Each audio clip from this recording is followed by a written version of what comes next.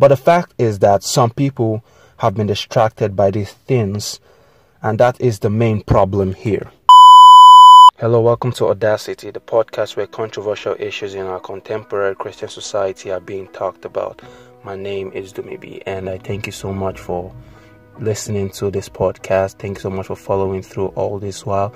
I've really been getting a lot of amazing reviews from the last episode and a lot of other amazing reviews, and I'm really happy about it. I'm really happy it blessed you. I'm really happy it touched you and transformed you in a way.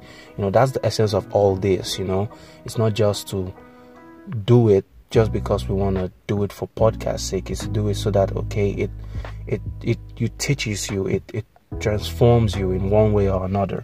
So I'm really happy for that, and I'm really happy it blessed you.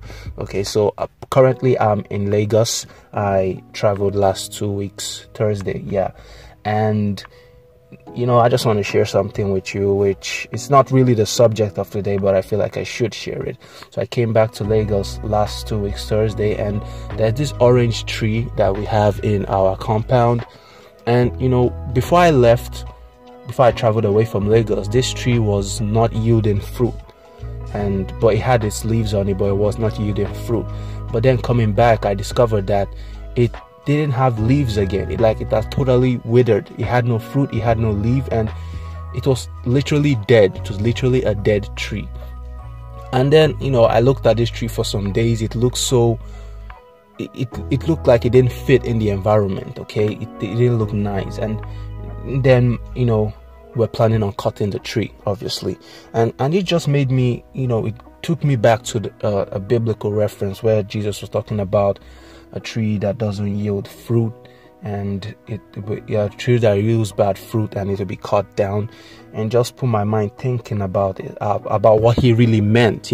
Sometimes you can read a word, but now when you're experiencing it, when you see it in real life, it starts to make more sense to you. When I saw that tree without the plants, without the leaves and all, it was totally useless. It had no essence, because this was meant to be an orange tree, and now it doesn't even have leaves that you can stay under for shade. Now does it have fruits that you can eat? It's just totally useless. And that made me realize that sometimes this is how God sees us when we are not yielding fruit, when we're not being productive, when we're not giving ourselves to the things that he has called us to do. He sees us like a tree that is withered, not producing fruit. Now does he have leaves that someone can stay under for shade? I mean, you can remember the time that Jonah was outside some miles away from the city of Nineveh, and he took a break and he was sleeping under a tree, and when the tree withered, it hurt him because this tree was what gave him shade. And now the main essence of the tree is gone. No one just wants to see a branch. Everyone wants to see a tree. So I feel like it was a lesson, okay? And I just feel like it's something I should share with someone, that God wants you to be productive in everything you do. And he doesn't just want you to be productive. He wants you to be productive in the things he has called you to do.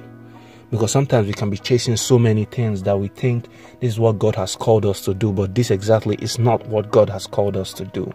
And I really hope that it's a message for someone, actually, and it's a message for me too, because sometimes you can get involved in so many things and not know that this is what exactly you should do. And it really helped me. It helped me focus on what I needed to focus on and what I needed to put more attention to, instead of just doing a lot of things, because you see everybody doing a lot of things, and then there's the constant pressure of that. So that's just that for today, and I really just wanted to share it with you, and I really hoped it blessed you. So apart from speaking about trees and productivity, let's talk about idolatry. That kind of rhymed. So let's talk about idolatry. Idolatry must be the most common trend in the 21st century, and do not be surprised that I'm saying it, because when you talk about idolatry, most times people are thinking of people worshipping rocks and stones and pagan religion. That's what many people are thinking of. But idolatry transcends more than all those things. It transcends more than just paganism practices and all that. So what is an idol exactly? So this is according to the dictionary. An idol is a graven image or representation of anything that is revered or believed to convey spiritual power. Yeah. And then in another definition, it says it's an image that is carved by man, that's a man-made image, carved man-made image, which is worshipped. And now the question today is idolatry still rampant? And I said yes. And I am going to tell you how it's still very, very rampant in our society today. Now, from my perspective, an idol is anything that takes your time, attention, and your resources away from God. You invest so much time into it and put it as top priority over God. Your time for this man-made image exceeds your time for the things of God. And in a world with over 16 billion people, currently there is one object that has stolen the hearts of many from God. Maybe it's not one object, but one thing that has stolen the hearts of many from God. And that is technology. Handsets, video games, cars, computers, and all other technologies have taken the heart of men in this century, and most of them spend less time or don't even pay attention to God at all. Now, I'm not saying that technology is bad. I have a handset, I have a phone, I have a laptop, I have video games, I play video games, and I have some other cool gadgets which are like very, very productive to me, and they help me a lot to accomplish a lot of things. But the fact is that some people have been distracted by these things, and that is the main problem here. Technology has helped man a lot to become more productive and better their lives, but many have turned them from tools to be used to gods to be reverenced, and many have turned God to a tool and not to the one that should be reverenced. You see, God is not a genie, but many people only remember God when they are in a situation that technology cannot solve. And most times it's a near-death experience. And why is that? Is it because God doesn't force himself on us that we must serve him? And the funny thing is that he's even the one that gave us the ideas to create these technologies, which we now take as gods and like things or objects higher than God. If God wasn't the one giving us these ideas, shouldn't we know it from our birth? Shouldn't we be all-knowing? Because before the discovery of gravity, apples have been falling from trees. Yet no one made a discovery until God gave one man the idea to discover such. You see, for every generation, God reveals a portion of his reality. Gravity, electricity, and other discoveries, they were always there. But God just opened our eyes to see them. Even the idea to use these phenomena to create new technologies, they were always there. We just have been given the privilege to see it. And there are so many things that are hidden that can only be revealed to us when we draw closer to God. He is ready to show us more to those who have proven themselves loyal to wait and see.